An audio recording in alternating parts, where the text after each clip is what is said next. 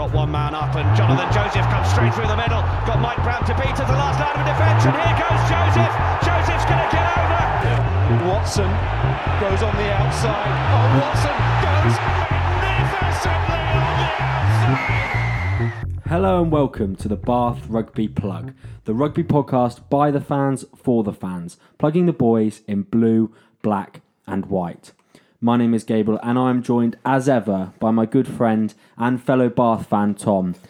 Tom, nice to see you. Couple of weeks off, feeling refreshed? Yeah, very refreshed. Couple of weeks off. Nice not to go through the weekly emotional turmoil of the blue, black and white, and just enjoy some of the Six Nations and some of those Bath boys involved as well. Yeah, time for the players and the pundits like us, Tom, to take a couple of weeks off to refresh, regroup, evaluate our game so far, look at where we can get better, the changes we need to make, and Andrew's no longer with us, so take from that what you will. No, only kidding. Couldn't make it this week, but I'm sure he'll be back on as a guest sometime soon. Tom, what have you made of the Six Nations? What do you go through the same ups and downs you do on a Premiership or a European week when you're watching the blue, black and white? I don't think so, to be honest. It's a bit of a strange one. Obviously, going into the first game in Paris, no one really knew what kind of England side were gonna turn up. Obviously, with the kind of hangover of the World Cup final, I think still playing a part in what was a very similar team and similar wider squad. And then again, sort of the old cliche about you don't know which France team's gonna turn up, but a completely new squad. Very inexperienced, but also I think exciting and talented squad. And then obviously Sean Edwards and Fabien Gaultier coming in as coaching staff, and they just looked far more up for it on the day. And France is always a team that I have had a bit of a soft spot for, and I think, obviously us having been to Toulouse last season in the Champions Cup, we both got a bit of a soft spot for Antoine Dupont and Romain Ntamack, and those guys have been fantastic, if mercurial, the first couple of weeks, and I think as we spoke about at the weekend, very, very important to kind of right that wrong and to get a positive result for the Calcutta Cup. Yeah, you talk about the England boys maybe having a post-World Cup hangover. I still think I'm hungover from our trip to Japan, so wouldn't be surprised if they are as well. Should we talk about the England guys, the Bath guys in the England squad, Tom? And you mentioned there, obviously, one defeat, one victory. Who's been the standout over the first couple of weeks of the Six Nations from a blue, black and white perspective? Yeah, I think it'll be Sam Underhill. I think, particularly against Scotland, that was a game that was kind of made for him. I think him and Tom Curry have kind of battled it out over the last year or so for those Man of the Match awards. Tom Curry very much playing out of position. I think he did better against Scotland, but it's certainly not his favourite position. I think it's a bit of a strange call from Eddie Jones to sort of continue playing him at 8, because he is such a talented flanker. And Sam Underhill came into his own, 15 tackles, I think it was, 3 or 4 turnovers. He's carrying quite effectively as well. It was a game that came down really to some very fine margins, and I think he brought the intensity really well, particularly in defence, as he always does at Murrayfield. Yeah, I think those conditions and that sort of game certainly didn't suit Jonathan Joseph. This game, but definitely that is made for Sam Underhill, a guy who prides himself on doing those basics really well, particularly in defence. And I think I actually saw a tweet from him or an Instagram post from him after the game, sort of saying how much he enjoyed that particular game and that particular performance. And yeah, I don't imagine Jonathan Joseph would be saying similar sort of sentiments, because very difficult to kind of influence the game when you've got Joseph's skill set in those terrible conditions in Edinburgh on Saturday. And I think they're using him wrong as well. When he came on for the injured Mani Tuolangi, they were sort of trying to use him in the same way. And I think him and Tuolangi are very, very effective, but in very different ways. And they were using that same structure and using JJ as sort of a direct replacement for Mani Tuolangi, crashing him up the middle. We know that is not his game, as you say. It wasn't his conditions on Saturday either. But you know what you're going to get. You're going to get solid defence at the very best of the times. We didn't concede a try against Scotland. We held out well despite them getting a lot of opportunities. I think he did well from that perspective. I think the other guy who's been unlucky is Anthony Watson. Obviously, you pulled up with a hamstring injury, but I think that was sort of from bending down to pick up the ball, where Anthony Watson was probably doing a 10.5 second 100 metres. But pulled up. He's been unlucky, I think, because we've disagreed on this many, many times, but I think this, with the guys out injured and George Furbank coming in, I think this would have been his opportunity to get some sustained game time at fullback in an England shirt. It sounds like he was he sort of closely, very nearly was able to play in both games and has just missed out on both occasions. So he'll be gutted about that. Yeah, he can't catch a break, can he, no. Watson, at the moment? Like you saw after the New Zealand victory in the World Cup, when he played a key role in that game and played a key role for a stretch of games in the World Cup, which is something he's not been able to do for club and country. And the emotion on his face after that game, kind of, it all came out in the difficult journey he'd had getting there, battling through injuries, battling through rehab. That Achilles was an absolute nightmare to get over. And it's just, yeah, he can't catch a break because this is the prime of his career. And as you say, it was a perfect opportunity to give him a go at 15. I think Jones has probably come to the realisation that that's maybe not Elliot Daly's best position, and George Furbank is an inexperienced guy who's shown a lot of promise, but I think it was perfect opportunity to try Watson, and I think he would have been fantastic in both games. Diffusing high balls he's fantastic at, which have been fine against Scotland, and kind of exploiting the chances that the French did give us in that first game would have been great to have him. So yeah, obviously a week off now for the England guys. Just fingers crossed he can get back for the Ireland game, because wherever he's playing, whether it be 15 or on the wing, he's key for England, and he really provides that extra attacking spark. And I think it'd be great to have him back. But as you say, so unlucky. Yeah, and that's a mouth-watering clash, isn't it?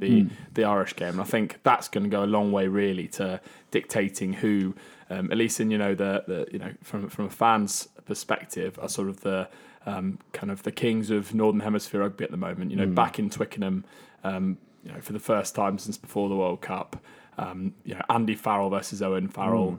A lot of really interesting matchups. I think the Irish scrum has been particularly dominant as well in the last couple of weeks. It's obviously a massive area for them, so that's going to be key. And with the Lions around the corner, it really is a mouth-watering prospect. So fingers crossed he can continue his good rehab and get back for Ireland. But I must say, when I saw the article that he was out, I did lose my head a little bit, because it did sort of take me back to the news obviously following the World Cup that Thochan Asiga had been injured in an England camp, and not potentially Bath weren't told and sort of weren't treated how you'd expect.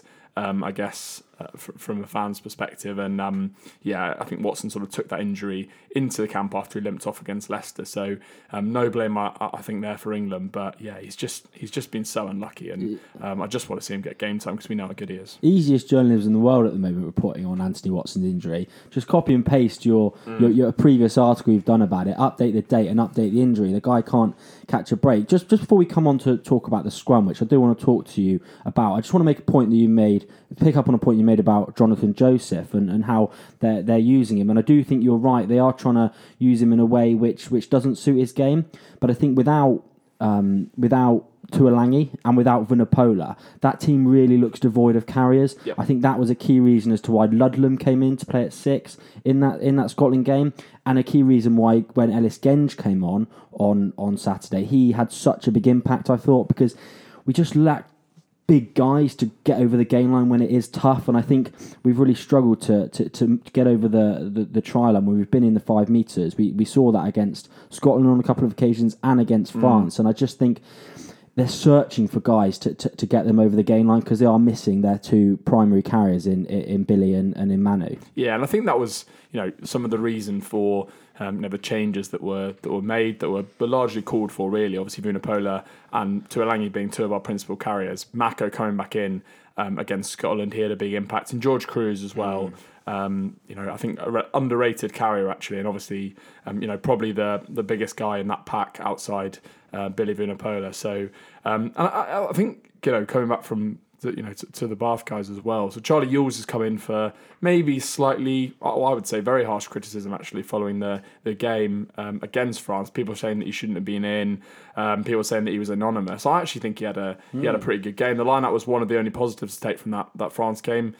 He disrupted 2 or 3 at least of the French ball, and I think he was fairly effective around the park in what was otherwise a pretty scrappy performance. So I think he's been done a bit of injustice. That said, I was surprised to see him come straight into the England squad. He's obviously one of those into the England starting 15. So I think he's obviously one of those players that Eddie Jones really rates and sees a future in. And I think with the widely kind of rumoured about George Cruz off to Japan or potentially France, Eddie Jones potentially looking to the future in that position, which is good to see. Yeah, he's almost felt like he was slightly scapegoated after that France game. I think that's fair enough to say, and I don't think that was fair because you said I think he was quite bright, but Ewells's game isn't necessarily in the carrying. I think he, as you say, he's a really good line-out operator, and that showed up, but maybe he didn't have the impact that Jones was looking for around the park. We need to talk about the scrum, Tom, and particularly the lack of Bath presence in that scrum in that Scotland game. Obviously, it was fantastic to see Will Stewart named in the 23 on both occasions. Tom Dunn named in the 16 shirt against Scotland, which was fantastic to see, hugely well deserved. But unfortunately, from a Bath point of view, neither were used in that Scotland game. Both unused substitutions, which for front rowers is really unusual. Why do you think Jones chose to do that? Is that showing clearly that a lack of trust there? Was it just because George and Sinclair were having really strong games? What was the reasoning behind that? I think it's difficult and it's not particularly encouraging from a Bath perspective. I think Eddie Jones has shown in the past that he makes his mind up about players quite quickly. And there are certain players that, for whatever reason, and sometimes quite perplexingly, he does not believe to be test match animals. And those players just don't really get a look in. You think of Tamana Harrison, Alex Good, another one who's just never really had a look in despite really strong Premiership form. And I'm not for a moment saying that Dunn and Stewart are in that category, but I would like to have seen some trust shown, particularly in Tom Dunn, to be honest, in that Scotland game, just because he's not capped. It's obviously a big moment to get that. To get that first cap and just to get the nerves out of your system, just to sort of put that whole event as it is of getting your first cap just behind you and get on with focusing on performing well for England. And I think the game was won by that point. Obviously, the Ellis Genge try, 7 points up, sort of camped down near the Scotland 22. And I think, just to give him a couple of minutes at the end, I was disappointed that Jones didn't do that, and to be honest, a little bit concerned because now Cowan Dickey likely comes back in a couple of weeks to face Ireland, so you don't know when Tom Dunn's going to get that opportunity again and get the opportunity to show how good he is. But do you think that, and we'll never be able to answer this question, only Tom Dunn will be able to answer this question, but do you think he would rather come on with sort of in a different occasion with 20 minutes to go, with sort of the game still on the line, as opposed to getting 60 seconds, 90 seconds to kind of run out, and it's kind of like a token cap? What do you think he would rather, kind of hypothetically speaking? I don't know. If I was him, I would, I just want to get sort of the event of that first cap, that the running out, and just get that ticked off the list, because that's obviously going to be a nervous moment. He wasn't sure that he was going to get a game. He must have been sitting on the sideline, kind of buzzing at the same time, kind of nervous that he wasn't gonna get on and make that first cap. All his family and friends and all his fans like us were absolutely buzzing to see him run on. And I don't think he would have cared if it was for 60 seconds. To be honest, he'll just want to get that out of the way and then continue to build confidence in training, continue to get to know the rest of the squad and also the coaches, and then hopefully get more caps off the back of that. But he will have really wanted to have been capped. And Will Stewart only played 8 minutes in that game against Scotland, and Genge came on and Cowan Dickey before him, and I think I was again concerned that he wasn't going to get his first cap in that France game. Luckily he did, but yeah. Real shame for him, because I think everyone kind of assumed that he'd at least get some time. Everyone's congratulating Tom Dunn on your first cap, and and that kind of thing. So he won't have, in the changing room after, been able to go up and, shake whoever's hand and get that first cap and just enjoy that with his family. So I imagine he'll be gutted, but his time will come. He just needs to keep doing what he's doing. He's now third choice hooker for England, which he hasn't been for a little while with Singleton ahead of him. So he has made progress. He's obviously rated by Eddie Jones. And I think he just needs to bide his time, and his time will come. And when it does, we'd love to see it. Yeah, fingers crossed for Danny. As you say, Tom, I was really disappointed that he didn't get on, but hopefully he gets the opportunity, gets a proper opportunity, and kind of proves, I guess, Jones wrong on this instance, not to have trusted him. And maybe we're going over the top slightly and saying that, just because he didn't play, does Jones not rate him for whatever reason? Does Jones not trust him? I think it was, as I said, massively important that we got that win against Scotland. The reactionary nature of Bath fans definitely translates into England fans more broadly. I think the Six Nations following the World Cup, particularly having lost in the final, is always one where people are likely to overreact, and people calling for Eddie Jones to be sacked after the France game. Stuart Hooper will be happy that fans are directing their anger elsewhere, I think, because ridiculous, to be honest, and people calling into question the talent of these guys who've went on an unbelievable run during the World Cup and previously, which is ridiculous. But I think Jones was so conscious that, with that kind of game against Scotland, Calcutta Cup, the narrative really of the media and of everyone else very much dictated by the result. Scrappy performance, we'll forget about that in a couple of weeks. But if we'd lost that Calcutta Cup, we'd lost the last 5 out of 7 games in the Six Nations on the road, which isn't a stat that he'll be happy about. And I think he was just so desperate to get that win that he decided to keep his Lions hooker and tighter prop out for 80 minutes. And can you blame him? Yeah, we're biased from a Bath perspective, but he did get that result. So I think the technical term for people like that is actually sausages, Tom. Oh yeah. So get that right. Ellis Gen's absolutely brilliant in his post-match interview. I think that's really well said about Jones, and I think we'll kind of leave it there with the England senior team. Hopefully we can build a bit of momentum and beat Ireland in a couple of weeks, because that'd be great. Just a quick mention, Tom, of the England under-20s team, in which 2 of our favourites, 2 of Bath's young guns, Max Ojoma and Gabe Hamer-Webb, featuring prominently in 2 fantastic wins for England under-20s against France and Scotland. Have you been able to catch much of those highlights? And if so, do tell all. Yeah, well, I saw the highlights, probably 4 or 5 minute highlights, tweeted out the video as well. And some of the rugby was absolutely brilliant, particularly in that game against France. France are the double junior world champions. In their senior team now, we're starting to see the product of that and the talent they've got.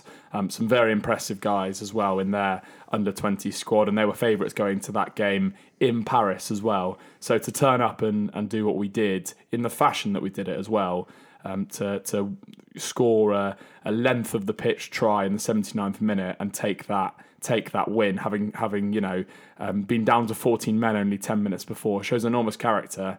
As I say, some of the rugby looking very, very flair, and our boy Max Ojoma very much at the centre of it. That first try, which he set up for the number 8, whose name escapes me, but he's at Exeter. Capstick. Yeah, went through the middle. Ojoma, lovely little drink and break, Jonathan Joseph-esque for sure, and then a lovely offload just to put Capstick through for that first try. So great to see him in the starting 12 shirt, and Hamer-Webb starting on the wing as well, and then to back it up again on the road against Scotland in Edinburgh. Potentially on for the Grand Slam, and again bringing back all that positive energy, that competition winning spirit back to Farleigh House, and hopefully Ojoma will join Hamer-Webb in getting some game time in the first 15 result. Yeah, genuine friend of the podcast, Max Ojoma. Good work, and fingers crossed for a Grand Slam there, and as you say, bringing that back to Farleigh House.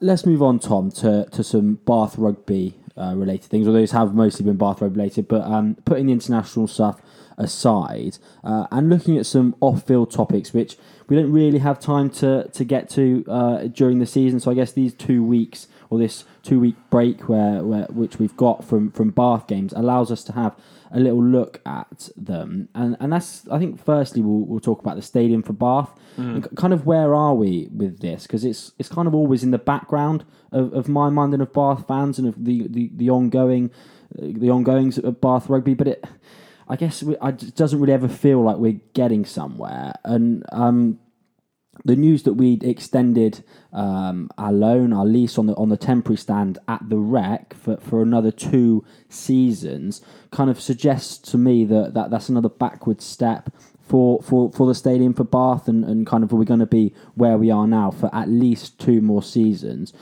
Where are we with this stadium for Bath? Are we kind of going to see any more progress anytime soon? I think so. No is probably the answer to that.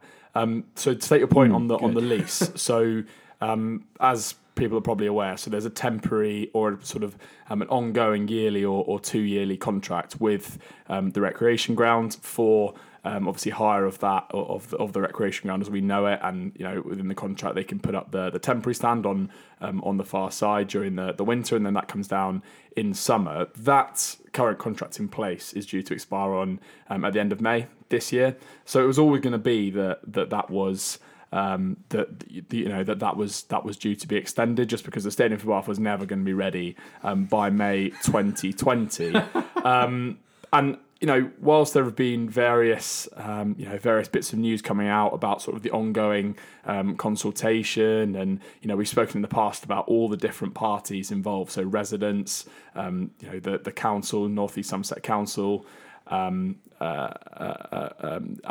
UNESCO, because the centre of Bath being UNESCO World Heritage Site. Now the news is that the final kind of revisions to the plans have been agreed, further to all those different stages of the consultation. So there are a few things that have come out of that. But the main point in terms of where we are in the process is that the final revisions have been agreed, and the club said that in the new year, so I think in the next couple of weeks, really, in reality, the final planning application will be made to the council. So obviously, if that is agreed, then we'll have a firmer idea of sort of if and when and what it will look like. Obviously, there's still scope for for them to come back and say, no, we're not happy with X, Y, Z, and then we're sort of not back to square one, but we sort of go round and that process happens again. The club have said, or the club have given a date of July 2022 for completion of the stadium. So that's obviously fairly ambitious by the sounds of it. And that would also mean that either next season or the following season, more likely, that would be the season where we were to move out of the Rec for the season. So, I don't think we'll be playing in the stadium for Bath anytime soon. But I think in terms of what Bath fans can expect, hopefully concrete plans, hopefully acceptance of the plans as well, and so we know what it will actually look like. And also potentially news in the next year or so around where we would play, for that season while it was being built. And obviously there's been various things said about that, whether it's Cardiff or Bristol or wherever. But that'll obviously affect Bath fans materially. Yeah. That all sounds great, Tom, and it would be fantastic for July 2022, and that would be brilliant. I'd be happily play away from Bath for one season, take that hit to get that improved infrastructure in the centre of Bath, which is obviously the absolute key here. But I just always kind of look at things from a really sceptical view with Stadium for Bath, and I think a lot of Bath fans kind of share that, and I think you also kind of share that.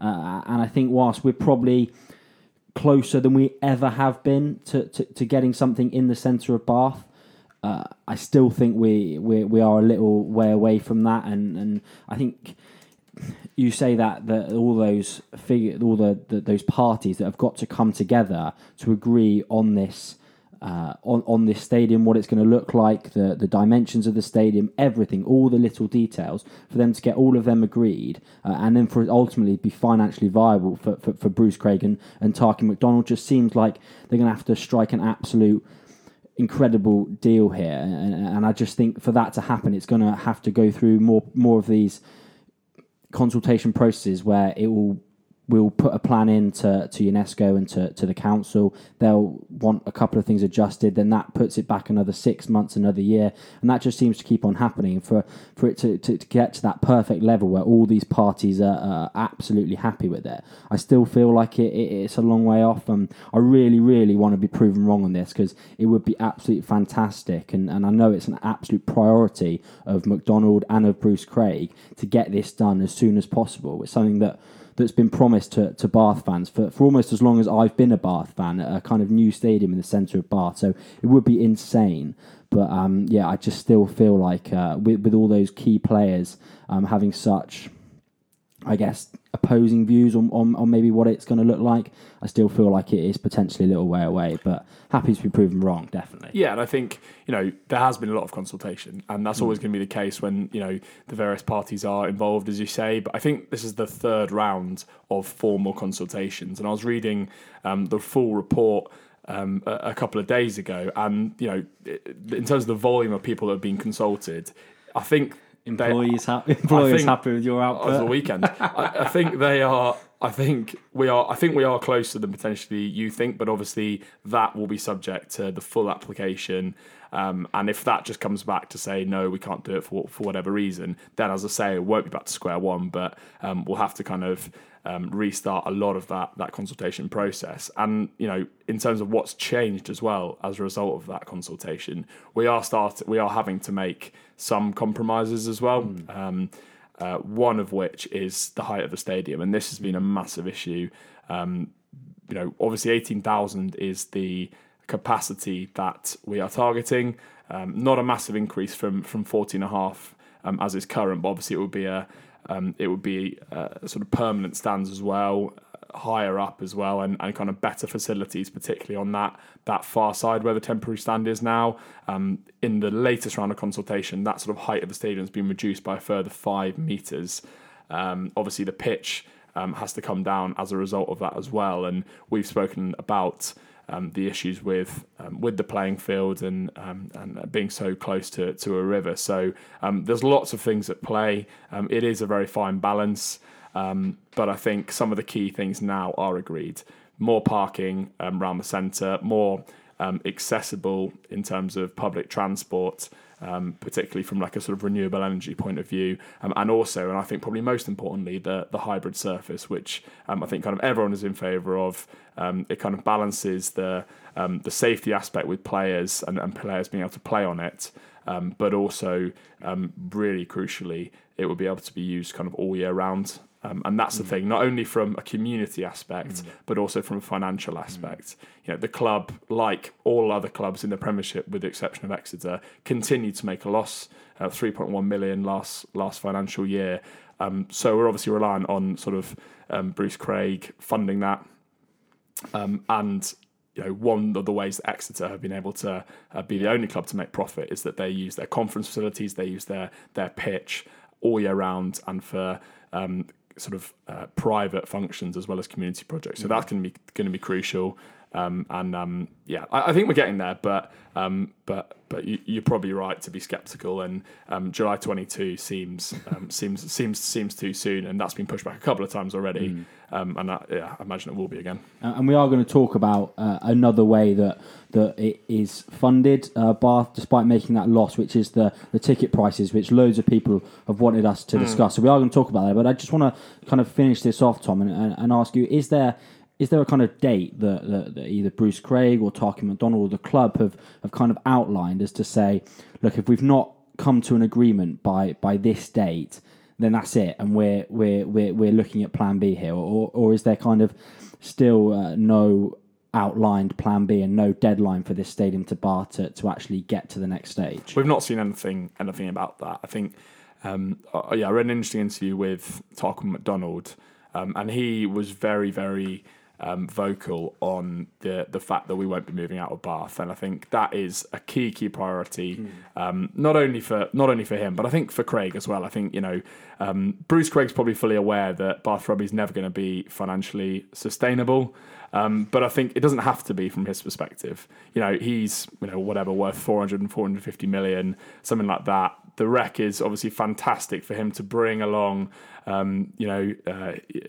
prospective, businesses that he works with, and it's a bit of a loss leader. But I think from his other businesses, and the venture capital firms that he works with benefit enormously from being able to fly in on a helicopter and stand up there with Mr. Dyson and watch the game. So I don't think he's expecting anytime soon to get any sort of profit or any sort of payback from Bath Rugby. But I guess you do need to be at least trying to be financially sustainable to some extent. And the other point McDonald made is that the Rec at the moment, the facilities aren't really fit for purpose. The temporary stand is from the 1970s. We've spoken about the playing field as well, and particularly with the Storm, the Storm Cara, whatever it is, Clara. Raging round. Imagine the conditions at Murrayfield if that had been at the Rec, because you're about 2 meters underwater with all the snorkels on. So I think everyone's acknowledged that, but I think I'll be very, very surprised and disappointed, I think, along with all Bath fans, if we had to move out. Yeah, my big worry is that Craig kind of gets to a point where the quality of rugby and the quality of facilities at the Rec are so poor that he kind of says, sod it, I've had enough of this. I'm going to move us outside of Bath or onto the outskirts of Bath, build a beautiful complex where we can play Racing Metro style rugby and have the best facilities in the world. But that's my worry. I'd much rather it be in the centre of Bath, like all Bath fans. That's kind of reiterating that point. Yeah, I think if we turn around to UNESCO and said we want a La Défense Arena in the middle of Bath, there may be a few barriers to achieving that, but I agree with you. Yeah, let's move on to the ticket prices, Tom. And we got a tweet from Tom Scriven, who says ticket prices are crazy. Some of the tickets for the Tigers game were 70 quid. Yeah. That is ridiculous for a stadium of the quality we currently have. What are your thoughts on the ticket prices, Tom? I think we're both lucky in the fact that we know quite a lot of people that have got season tickets at Bath, and so often when they can't go, we end up going there in those places. We do like to go to away games as well, which is kind of a way of not paying those, as Tom Scriven points out, quite high price at the Rec. But then there are times when we bite the bullet and pay the price at the Rec. What are your thoughts on the prices? Are they frankly too expensive? Yeah, I mean, having been round a lot of the stadiums in the Premiership and abroad as well, it does seem to me, and I haven't seen anything on this, but it does seem to me that the Rec, particularly this season, are at the top end.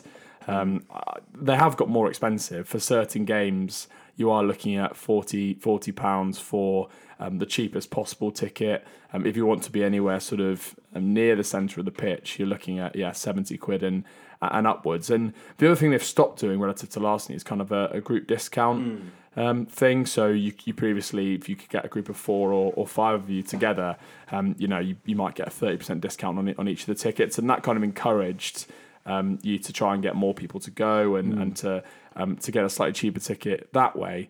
They've stopped doing that, and I think it is a shame, and it does link back to that financial piece as well, because we are, I think, out of all the clubs, the best in terms of filling the stadium. So we generally have, I think we by far have the highest percentage sort of filled of the stadium, sort of up there, sort of in the high 90s, I think, isn't it?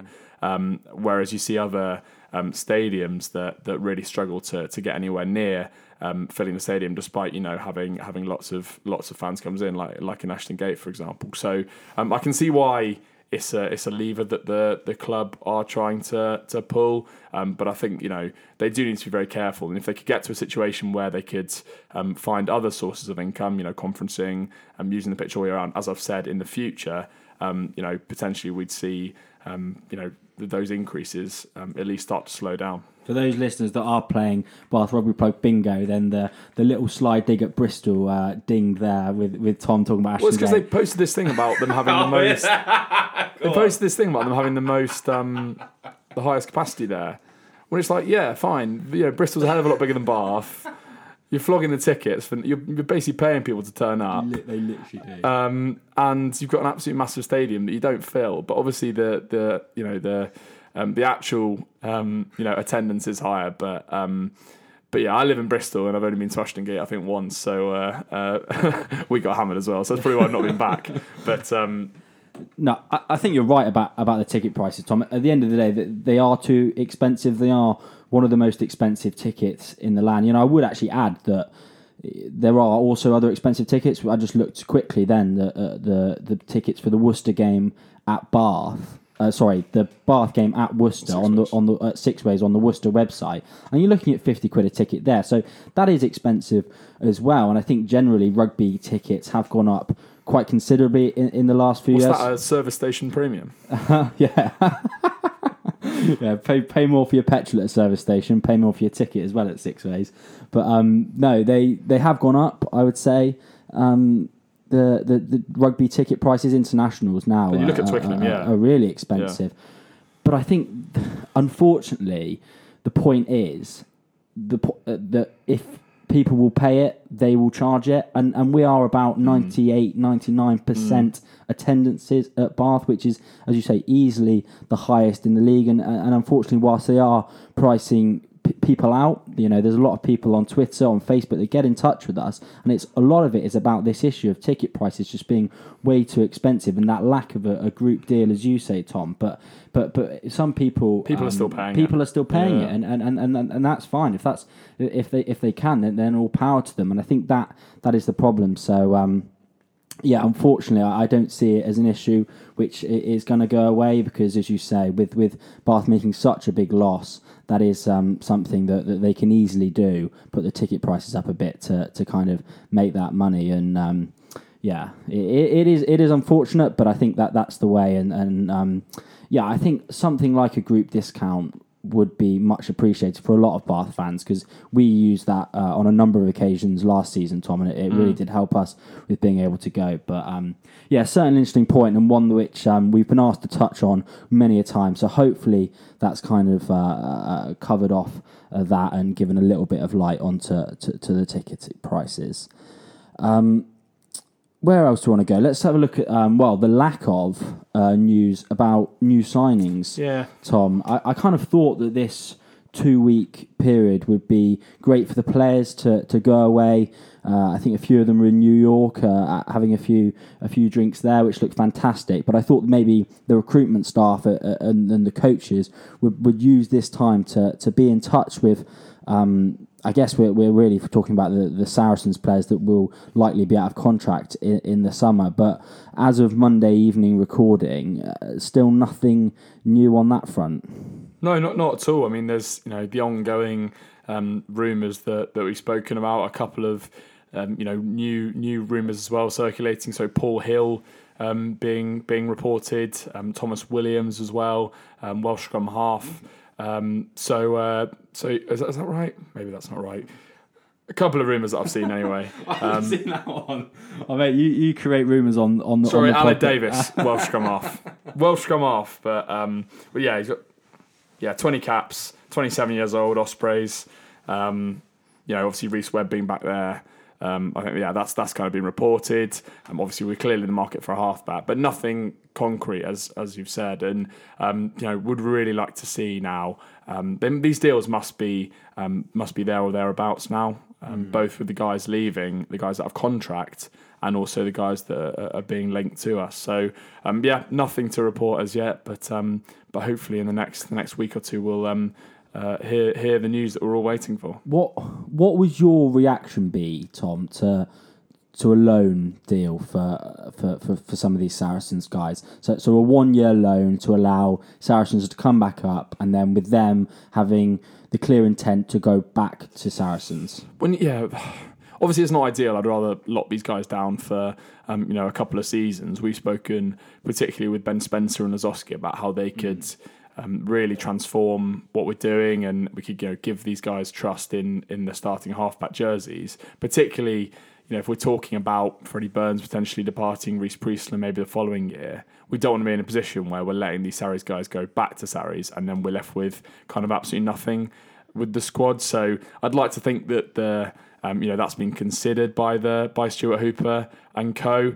But the point I'd make, I guess, is that Saracens aren't able to pay these players even nearly at the moment. The rumour is that they're going to retain their most highly paid stars, sort of the England guys, and also some of the younger guys. So I don't quite see how these guys, without taking a significant pay cut that they're not willing to take going into next season, why suddenly the following season they'll want to go back again on a significant pay cut. Sarries are not able to afford them now, so I'm not quite sure how they'll be able to the season after next.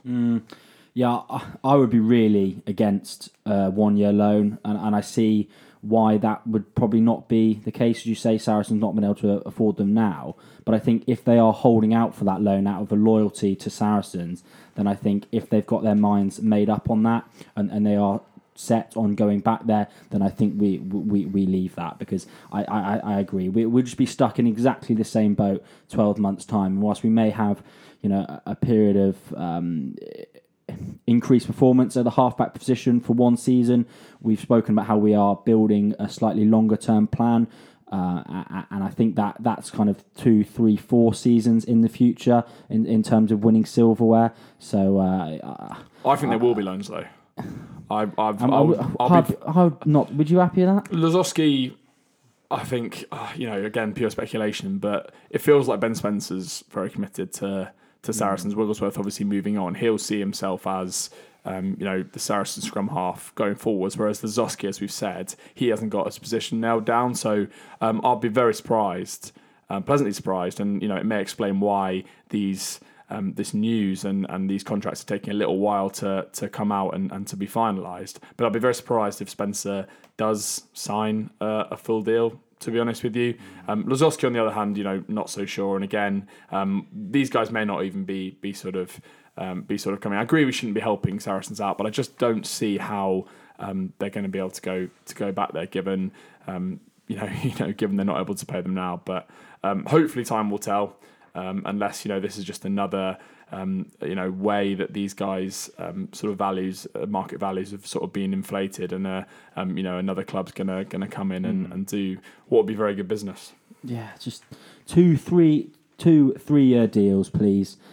Get us into next week, please, Hooper. That would go down absolutely nicely. But I do worry that there is a little bit more of a complication, because I do think, as we've said, we would have heard a little bit more by now. But certainly keep on tracking that, refreshing the Twitter page often and hoping for the big news. But fingers crossed it's not in the too distant future. Right then, Tom, last thing on the agenda is the return of the blue, black and white, going to Six Ways, as I said, to face the Worcester Warriors. Good to have the boys back in your life. I can't wait for it. I'm more excited for this weekend than I have been for for any of the Six Nations game.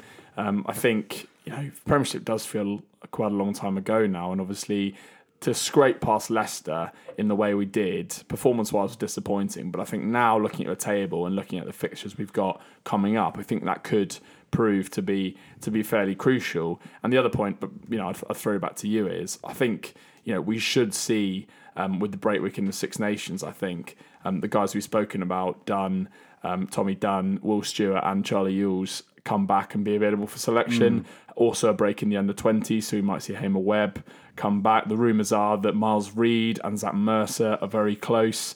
Again, Stuart Hooper being very reticent in giving any details on injuries, but we've had a couple of weeks off, so we could see these guys coming back into action, and we could actually go to Six Ways with a very strong squad and play a team that are struggling with injuries and absences, and therefore you've got to think are beatable, particularly as their recent form in the Premiership has been absolutely shocking. Yeah, I'm kind of under the impression that Mercer will be back. I think exciting. he was. I think I heard that this was the game he was targeting, and I think he was almost ready to be back for if there had been a game this weekend. So hopefully he will be back. I'm probably going to be proven wrong on Friday when the teams are announced, but I'm under the impression he'll be back. And Yules almost certainly will be available for selection, and Dunn and Stewart. You'd like to think so. So otherwise they'll be rustiness in the leg. So yeah, should be a really strong team, Tom. And yeah, Worcester are a team which, I guess, one of the teams that were most relieved with the Saracens news, just because whilst they probably had aspirations of looking up, there would orders have been kind of just glancing over their shoulder, and now it gives them a lot more freedom, and hopefully from their point of view would bring the best out of them. Have beaten Tigers, Sale and Irish at home in the Premiership this season. I think always stronger at home. We often seem to struggle there, actually. I mean, last season it was that game when it went on for about 4 hours and all the red cards, all those red cards, and we lost in about the 150th minute with Ian Tempest, as you say, Tom. So that was a shocker. That's got to be one of the lowest moments, I think, of last season. I think with Worcester, they've got, you look down their team sheet and you think, they're potentially quite beatable, but they have got some pretty solid, reliable operators who know how to win games at six ways.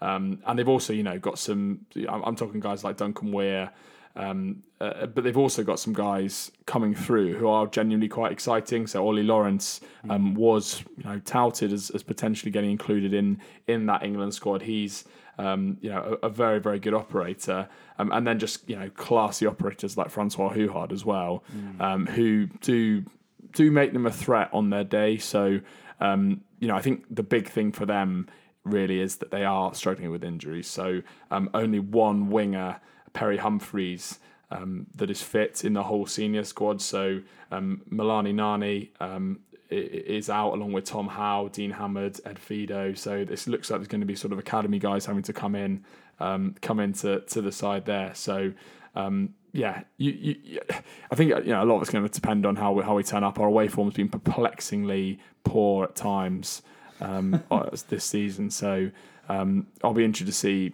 how strong a side we put out. And I'm quite tempted to to pop up to this one, actually. Hour and a half I think it is. That'd be a nice little Saturday, nice little Valentine's Day treat, I think. Or Valentine's weekend treat. Treat yourself. Is that a date, mate? Well, we'll put it in the diary. Yeah, it's got to be done. I think you're right about Worcester. They have got guys which on their day can have a big impact. Ted Hill as well in the back row, been in and around the England squad, a really exciting prospect. He's in the squad, brilliant. Yeah. So I guess he'll be back. But I was about to make the point that they're a team that are not affected at all by international call-ups, really. That is... I think it's only him. Yeah, that is... no, Duncan Weir's been called up as well, hasn't he? Oh, my word. I guess no Finn Russell. Finn Russell out, So, fine. Remember, there's only one team in the Premiership, including Newcastle in the Championship as well, without England representation in the Six Nations squad. Well, I think that's a point I was going to make, is kind of looking at these next 3 Premiership games against Worcester and then 2 home games against Harlequins and Bristol. It is a real opportunity for us to hopefully get 2-3 wins from that and push up the table. But unfortunately, they are 3 of the sides which are least affected by internationals, as you say. Bristol with none, Worcester with 2, and I think Harlequins with only the 2 props. So unfortunately, we maybe face them during this period. But hopefully, as you say, a good opportunity to get some wins. Yeah, I mean, it'll be the 4 guys most likely for us, including Faletau, and then the 3 England starters who will be missing out. So you'd like to think that we're relatively strong, and with guys coming back, I think and we've got the squad depth now to put out a good side. But you're absolutely right. This is always a massive, a massively crucial time of the season when some teams are impacted so much worse. And Bristol and Quins will fancy. Both got a good record against Bath this season. Both teams have beaten us this season. They will fancy their chances with the guys that we've got away, coming down and doing a bit of a number on us. So, with the league table as tight as it is, only 3 points off fourth, and only 98 points off the bottom of the table. I think we always say that, but we're not going down, so it's all good. We should obviously need to be looking up rather than down, and I think with it so tight, this next few games against teams that are pretty much around us in the table now will sort of enable us to get a bit of an edge, and then when we have our sort of big guns come back, if we win these next couple, ultimately we'll be looking at top four. 98 points clear of the drop. Podcast name done. But I think if we were doing a Bristol podcast or a Worcester or a Harlequins podcast, I think the point we would always be making about Bath in this period is just how much we are affected by it. So I think they'll, as you say, be eyeing up these games and seeing them as a real opportunity to get wins themselves. So a huge block of games starting with the trip to Six Ways. Prediction from you, Tom. I think we've stopped doing these a little bit. They're always so reliable and accurate. I think the listeners have missed it. So a quick prediction from you: Bath Worcester Saturday afternoon. Well, it might not be the prettiest game in the world because say the name of the Storm again. The two lowest scoring teams in terms of tries in the league: Worcester with 13 and a points difference of -83, despite having won 4 of their 9 games. And Bath with only 15 tries, 3 bonus points between them, both winning and losing bonus points between them in those 18 games. So it could be a bit of a bleak game, and I'm putting myself off driving up the M5 to go to Six Ways now. But yeah, I think I'd be really disappointed with this one because I think we've got to be beating teams like this now. We're starting to build a bit of momentum, and we're starting to win games that are close, and we're starting to have show that we've got the bottle and the mental aptitude to get through these tight games. Sale and Leicester being 2 recent examples. So we should scrape past Worcester, I think, but as I say, I don't think it'll be pretty. So I'm going to go Bath by 4. Yeah, I agree. I mean, how many times have we said that we are starting to build a bit of momentum? But yeah, hopefully we are actually starting to do that. And you have told me, Tom, that the reason we can't score any tries is because we're playing at Shrek Swamp. So artificial pitch, no excuses. Should be a free-flowing Bath performance. Academy winger. It's prime time for Roy McConaughey to get a hat-trick, I think. Gervin, you've had 2 weeks. Let's have a look, shall we? Bath attack hopefully will be much improved. Can't wait for the Premiership to be back, as you say. And great to be back with you, Tom. Missed it last week, so we'll be back same time next week, reviewing that game, looking ahead to the upcoming game against Bristol. Is it first? Yeah, Bristol, and then all other things. Blue, black and white related. So enjoy the rugby. Thank you very much for listening. Share the podcast. Follow us on social media. Do all those great things. Review, rate. Just help us out because we love doing it, and we hope that you also are enjoying listening to it. Thanks for listening and enjoy the rugby.